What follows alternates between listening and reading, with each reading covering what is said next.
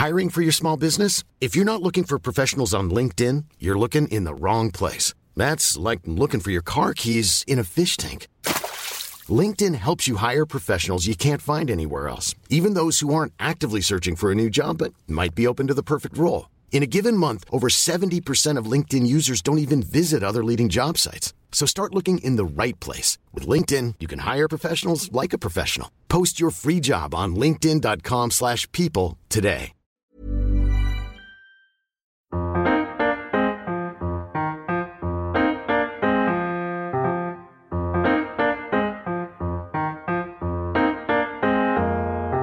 Hello and welcome back to the Hulkcast. Good morning, good afternoon or good evening for wherever you may choose to tune into today's episode. It is so good to finally be back recording a preview after a few weeks away, and to assure I returned with a vengeance, it was essential that the guest joining me today was extra special to make sure we returned with a bang.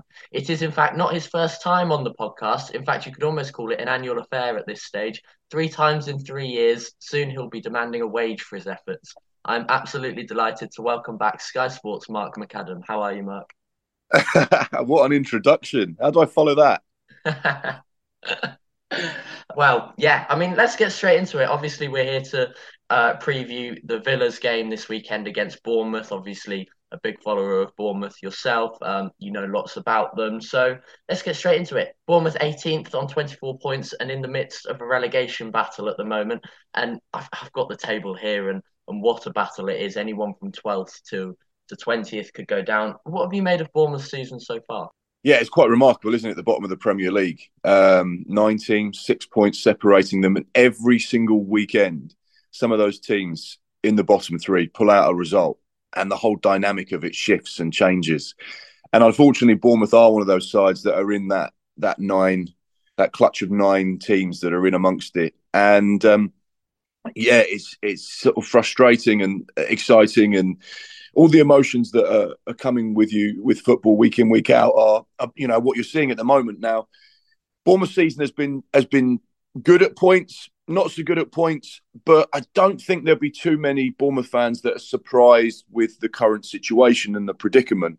We were unfortunate that the timing of our takeover happened between kind of the end of one season and halfway through the beginning of another. So we had one owner who'd invested, £250 million over a number of years, that was selling the club and moving on because it was time. And we had a new American that was coming in. But unfortunately, the takeover didn't happen until about sort of 7 or 8 games into the season, which meant that our investment in the summer wasn't what it would have been in the past.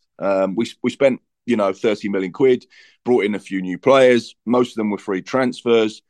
So the start of the campaign was always going to be a challenge because we didn't quite have the strength in depth, but we knew that it would come because the new owner wanted to invest, wanted to back the manager. And that's exactly what happened in January. Obviously, we started the season with Scott Parker. He lasted just a few games before he was sacked, mostly to do with comments away from football and, what was going on. And then Gary O'Neill came in, and we went from losing 9-0 away at Liverpool to drawing 0-0 at home with Wolves, and then went on an unbeaten run of 6 matches. We had a bit of a sticky spell, and then finished the first phase of the season with a couple of really good results against Everton. And during the World Cup break, we were sat kind of, mid-lower table, and you were looking at it thinking, right, this is great. This is decent. There's nothing to worry about here. There's room to build, and January's around the corner. And unfortunately, most of January and February wasn't great at all. We invested £75 million, brought in 6 new players.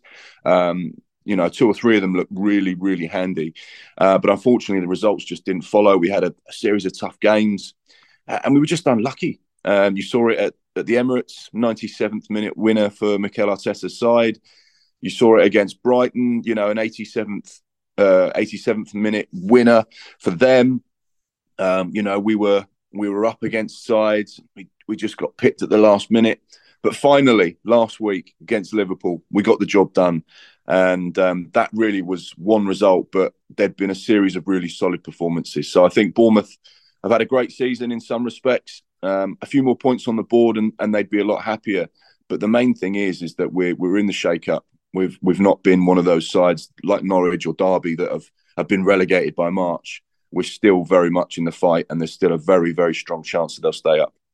I mean, I completely agree with everything you said. You look at the table and you're 3 points away from 12th with games in hand on teams like Nottingham Forest and Leicester and Everton. Sorry, so there's also big clubs down there whose expectations will have been to be a lot higher up the table to be competing. Whereas I think Bournemouth are probably, I mean, correct me if I'm wrong, quite happy that they're still got the chance to get themselves out of it. They're competitive, they're playing good football. And for any Bournemouth fans listening, maybe cover your ears. But we speak regularly on Instagram, and we spoke before the Liverpool game. And I was saying, how's the situation at Bournemouth? And your reply was, well, they're going down, but they're going down fighting. So, I mean, has that changed since the Liverpool result? Are you any more confident? You're not allowed to say things like that in a public forum that I say to you privately. Um, Bournemouth staying in the division is going to be a huge challenge. And if they were to survive, it would be a monumental achievement by the players and Gary O'Neill. Do I think they can stay up? 100%. I think you've seen that. We took 3 points off Liverpool. We took Arsenal right to the wire. No team's done that really this season in the Premier League. I think if you look at like the Leeds game, the Tottenham game, the Brighton game, where they were so close to a point or 3 points, you add that 6 or 7 points onto Bournemouth's tally, and they're going to be up in and around mid-table with Aston Villa. So, they've definitely shown that they've got the characteristics and the players and the quality to stay in the division. They've had some of their more difficult games recently against Man City, against Arsenal, against Liverpool. That's 3 tough games back-to-back for anyone in the division. And I'd be quietly confident. I think as a Bournemouth fan, the only thing I really hope and expect is that we take the challenge to the last game of the season. If you can go into the last game of the season with a chance of survival in your own hands, then I think Bournemouth had a brilliant campaign, and that gives them something to build on next season if they can stay up. But yeah, it's always going to be tough with Bournemouth, particularly now when you look at the Premier League. You've got the Big Six. You've got, if you sort of chuck Newcastle into that mix, it's a Big Seven. Then you've got, Fulham, Villa, Brighton, Brentford. Those teams that are all chomping to try and get into the top 7, top 8.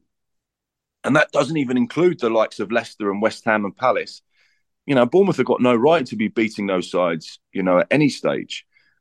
But they have done in the past, and they are doing right now, and that's all you want. And we've got some good young players in the squad, and there's an excitement about what's happening at the moment. And the new owner's come in with some energy. He's transforming things, and there's a buzz about the place, and that's something I haven't felt for a little while. And that's the good thing about whatever happens this season. I think we're starting something special, and it's the start of a new era. I mean, yeah, I really feel for you because Villa were in your situation not that long ago, and we were going, well, if we can take it down to the last day, then we'd be absolutely buzzing. I try to avoid cliches, but it is almost that territory now of you've got 12 cup finals left, and every single one will count because the amount of teams down there, any points could see you stay up, even goal difference, for example.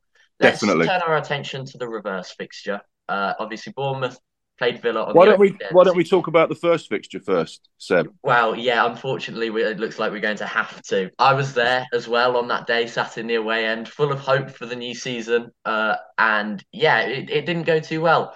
In fact, it went awfully for Villa. 2-0 to Bournemouth, the perfect return to the Premier League for you guys. However, a lot's changed since. Both got different managers now. The style and almost identity at the clubs are looking to almost have a big shift. And Gary O'Neill, I want to touch on him. It was quite a surprise almost to a neutral when he got the job permanently because there were rumours of Bielsa, there were rumours that Bournemouth were looking to appoint a manager and not look to give it to Gary O'Neill. Was that an interesting decision for you? Do you think it's paid off? Yeah, so Gary O'Neill came into the football club a number of years ago from Liverpool as a first-team coach. So he had been around the group for quite some time. He'd obviously built relationships with everyone at the football club, and the lads respected him. Now, there was no plan really for Bournemouth to sack Scott Parker, but it got to a position where they felt they had to let him go. And Gary O'Neill jumped into the hot seat really with just, one game at a time as the mantra. And immediately had, 48 hours to prepare from a side getting beaten by Liverpool to playing Wolves at home. And, kind of transformed the team in a very short space of time. His first 6 games were unbeaten. They were scoring goals, they were keeping clean sheets, and they were going up the table, and they were showing everyone that actually, despite the lack of investment in the summer, for obvious reasons, and the kind of recent form and the game against Liverpool, that he was a coach and a manager that could get something out of that squad and make them competitive. And he absolutely did that. And then they had a little bit of a sticky run.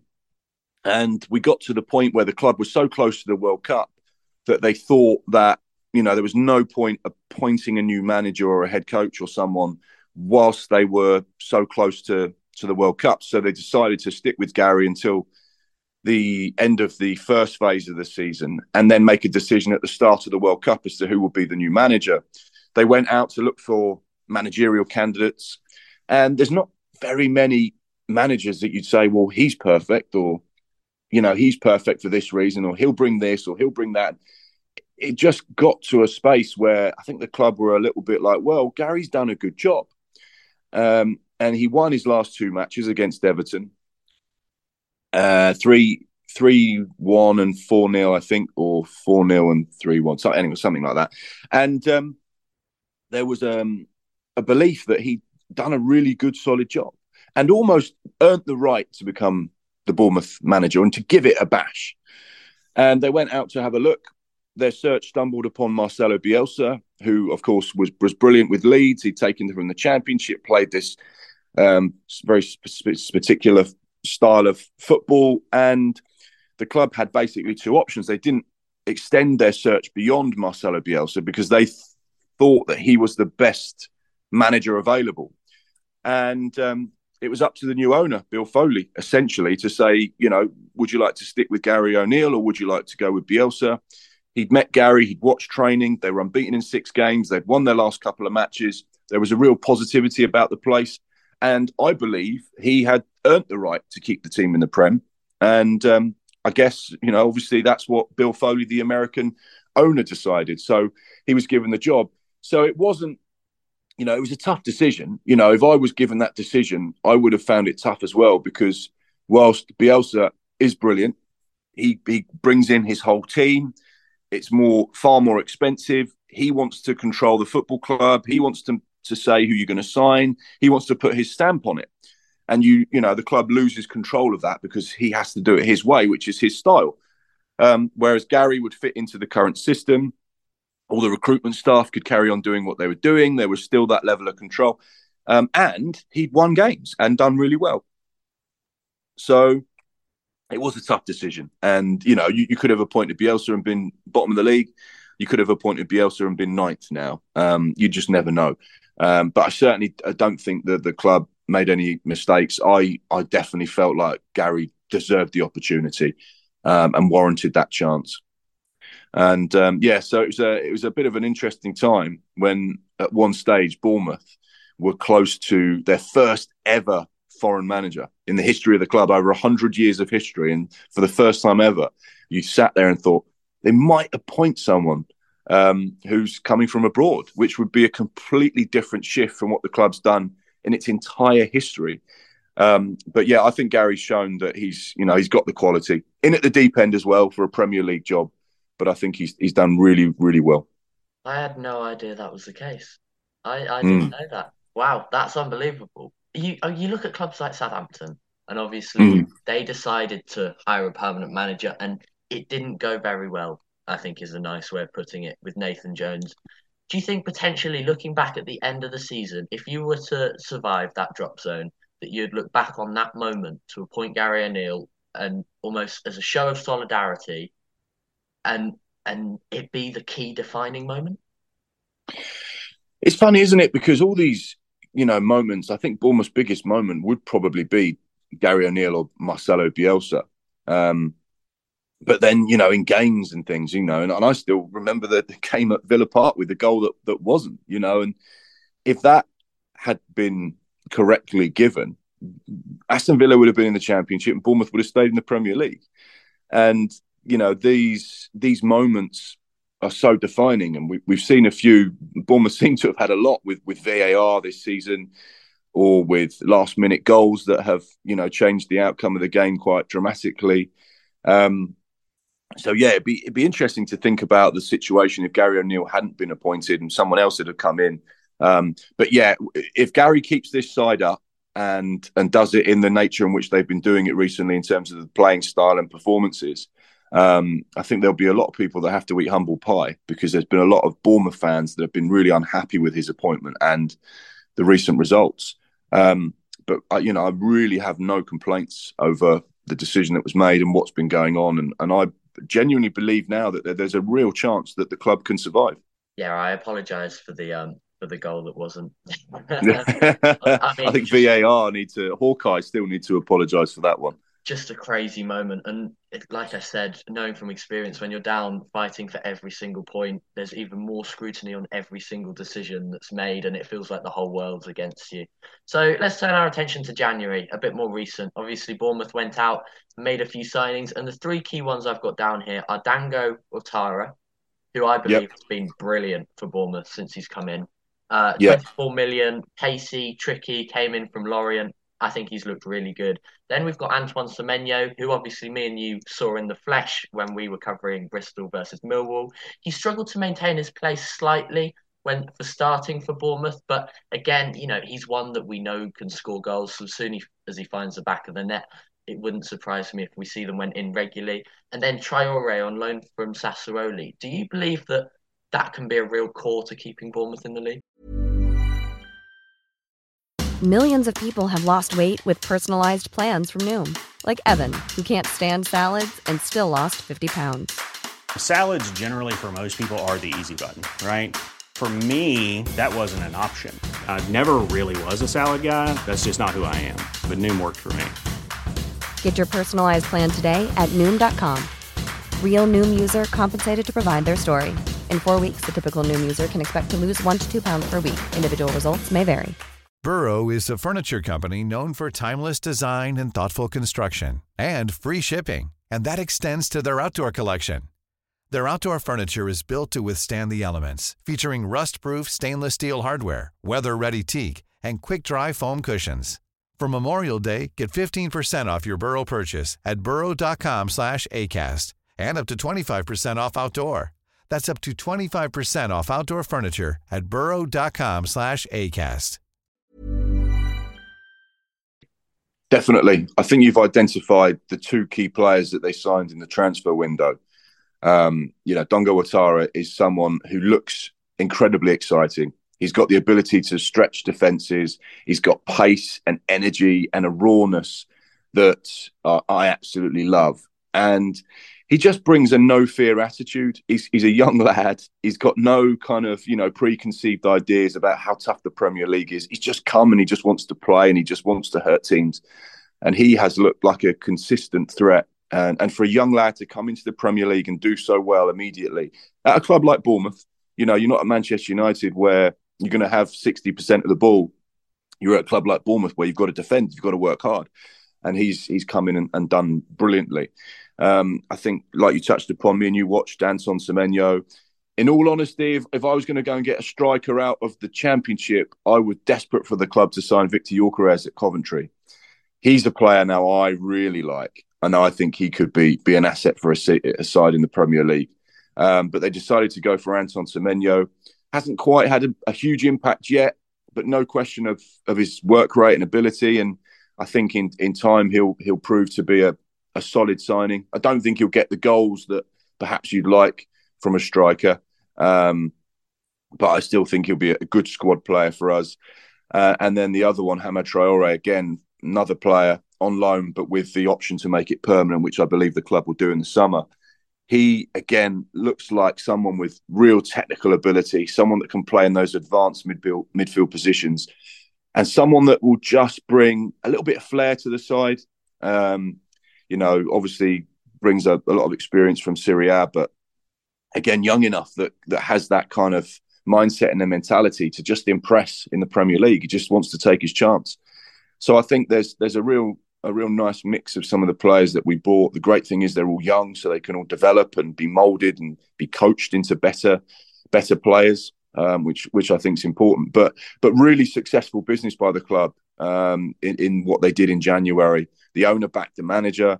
They know they spent big dough according to Bournemouth's recent history. And the other one as well, Ilia Zabani, who came from the Ukraine international. Unfortunately, he got injured in training, so he's not been available. But he is another one that was regarded as one of the best young centre backs in European football. So the fact that the club managed to get him on a deal, I think, could be significant, and he could be a huge player for the last sort of 5-6 games of the season when he gets fit, when he gets used to the Premier League, and when he adapts. But yeah, he could be another sort of surprise signing.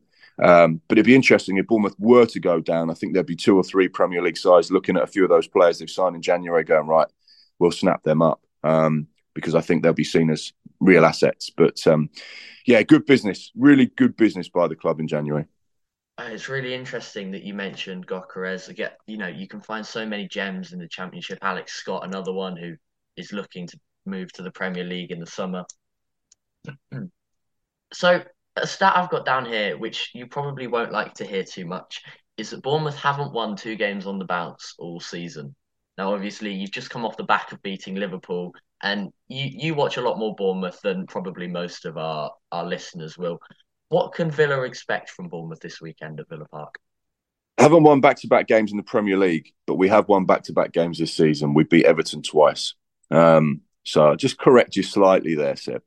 But I think there'll be such a confidence off the back of playing Arsenal and beating Liverpool that when they go into this Aston Villa game this weekend, there'll be a belief that they can pick up 3 points. It will be a challenge because it's at Villa Park, and we know that games at Villa Park are always going to be difficult. And Aston Villa are a very different side to the one that faced Bournemouth at the start of the campaign.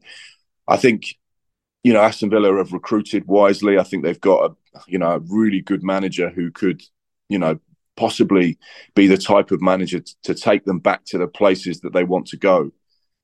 Challenge for European football.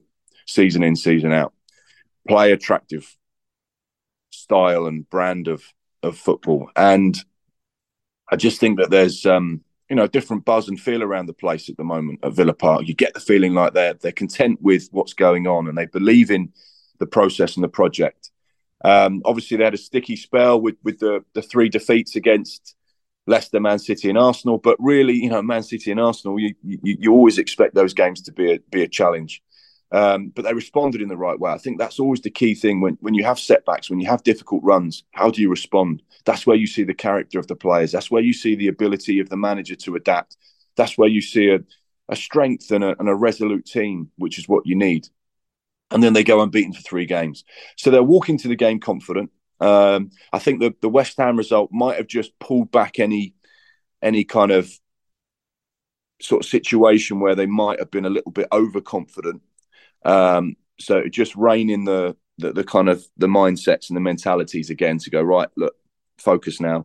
And they will look at that Bournemouth result and go, wow, that's a side that can beat Liverpool. That's a Bournemouth side that got beaten 9-0 by Liverpool earlier in the season.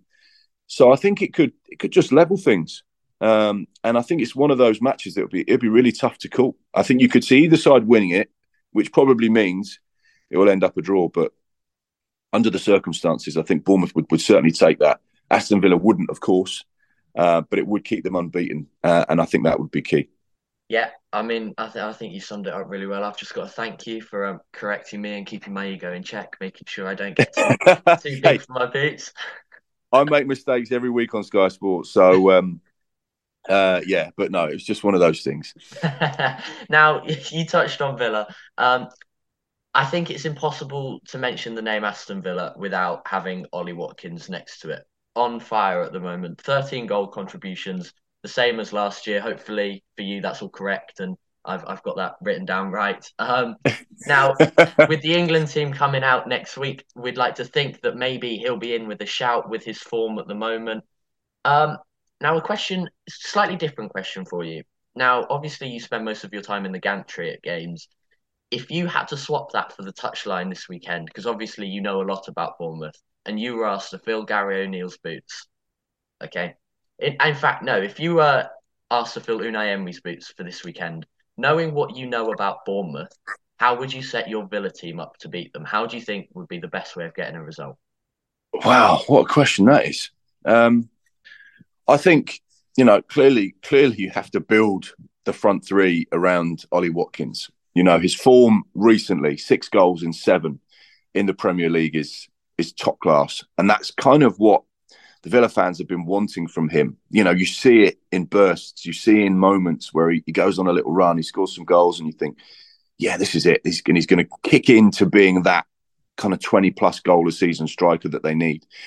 So there's no question about his form going into this. So you have to build everything around him and what he's doing. Obviously there's a real nice mix of players at Villa in those attacking berths, and you've got strength in depth as well, which I think is really important. You need to have those players that can hurt teams. You cannot rely on one player in the Premier League, because if one player's off form, then you're going to really struggle. Obviously, Leon Bailey's someone that's been effective at times. Same with Buendia. I think you've got players that can really hurt Bournemouth. The problem with Bournemouth is that they've got a nice balance of defensively being reasonably solid with pace. So you're not going to get done in behind. So you can't stretch the game in that way. But they've also got a lot of pace going forward. So if you get too high, you can get caught out by players that Bournemouth have. So you have to be really rigid and strict with your press, and you need to go forward together and defend together. Because I think if you get stretched, that would suit Bournemouth's style of football and their players. So I think that would be, that's going to be a big factor. I love what Villa have in Matty Cash. I was watching him for Nottingham Forest. I loved him then. Sabri Lamucci turned him from a winger into a fullback, and an attacking fullback as well. So I think that would be definitely one of Aston Villa's biggest strengths this weekend. Make sure you use that right-hand side. Jordan Zamora, young left-back, is not involved at the moment because he's not signed a new contract. Lloyd Kelly's back in at left-back. He's been injured a little bit recently. He's had a bit of a sticky spell. So that would be an area you'd probably go, right, that's Bournemouth's weakest side. That's where we can exploit the team. So I think, that combination down the right could be massively important for Aston Villa. But I think they need to be compact and make it a tough game, congest the midfield, keep the ball, don't give it away. And, I think it could be a really, really good game, actually, between two really good footballing sides, two tactically astute managers. And, I think, it's such a difficult one to call. Like many games in the Premier League this season, I don't think there'll be too many people that will put this one on their betting slip as an obvious win for either side, because I think it could be really, really close. Well, there you go, Unai Emery. If you're listening, that's how you do it. No, that's how you definitely don't do it. Now, you said it's a tough one to call, and you said it's almost impossible. So I'm going to make that job even more impossible for you by asking for a score prediction. I'm just going to go honest, and I'm going to say 2-2. I think it will. I think there'll be goals. I think there'll be high energy. I think there'll be excitement. I think there'll be twists and turns. I think Bournemouth can nick a couple of goals, but I do think Villa could do the same. I think it could be one of those, a real humdinger Premier League match from end to end. So now watch it be 0-0. No, I think it could be. I could be a thing. It could be a really, really good game. And I think Bournemouth will be a very, very confident side and a very different side to what their league table position suggests. Well, there you go. A lot to whet the appetite for this weekend. What about you? Come on, Seb. You wouldn't ask me. If you had to push me for an answer, I'd go 2-1 Villa. Whether that's my head or my heart, I'm not yet to decide. But we'll come back to this on Saturday evening, and either I'll make sure that footage doesn't go in, or I will promote it everywhere. That's a good thing about this podcast, is I've got all the power. Now, last question of the podcast, and this one is my personal favourite. So we always like to end the podcast on a non-football related question, and each person that comes on passes it down to the next person. So the question for you today is, if you were an animal, what animal would you be and why? Oh, wow. Yeah, that is a bit random. And I've had no time to think about that. Even better. My two favourite animals are tigers, and this is going to sound very different, but I love a deer. Now, I live near a forest, so I go walking every week, and when I see a deer, it's the highlight of my day. So, yeah, I can't give you one, but they couldn't be more opposite, especially when tigers eat deers and antelope and those kind of things. So, yeah, there you go. Didn't expect that.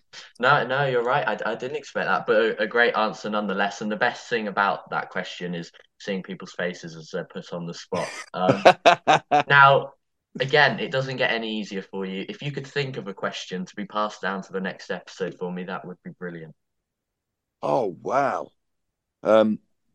Geez. I spend my life thinking about questions to ask footballers and managers and football fans and people that work in sports. And you'd think, having worked in the industry for over 20 years, that I'd be able to come up with something. I mean, it can be right. anything. If you could have a superpower, what would it be? Brilliant. I mean, yeah, it fits the criteria. It's not football related. Perfect. The other day we had do you tuck your shirt into your trousers, which was probably the weirdest one we've had on here. The other one, actually, I need to bring one up to you, because the other one we had was, do you put the milk or the cereal in first? And I thought there's only one answer, surely. Well, funnily enough, I've never eaten cereal. So I've never once in my life had that dilemma. Wow. But I would have thought my favorite food. You would always put the cereal in first and then put the milk in afterwards. Yeah. Okay. That's kind of how it works, isn't it? But it's like the tea bag, like the milk and the tea bag and all that kind of stuff. Right, exactly. Yeah. Does it actually make any difference? Because it all ends up mixed in anyway. Wow. Surely you'd get the ratio wrong if you put the milk first. Not really. I don't know. But you just take the tea bag out when it's ready. I don't know. There's a case for every side, isn't there? But either way, if you put the cereal in first, that is the correct way, in my opinion. We've even got a non-cereal eater to confirm that for us. So sorry. Look at this. Unfortunately, hard-hitting football chat. Exactly. Riveting questions here on the whole. The stuff you really want to know. Exactly. And unfortunately, that's all we have time for today. I'll let you go and rest, Mark, although I'm sure that won't be the case, as I believe he is, in fact, the busiest person in mankind, which makes me even more grateful for the time given to me today. I'm sure this needs no recap, but if you aren't already, go and follow Mark on Twitter or Instagram at Mark McAdam TV. If you're new around here, make sure to give us a follow on Twitter at 7500 to Holt. I've been Sebastian, and thank you for listening.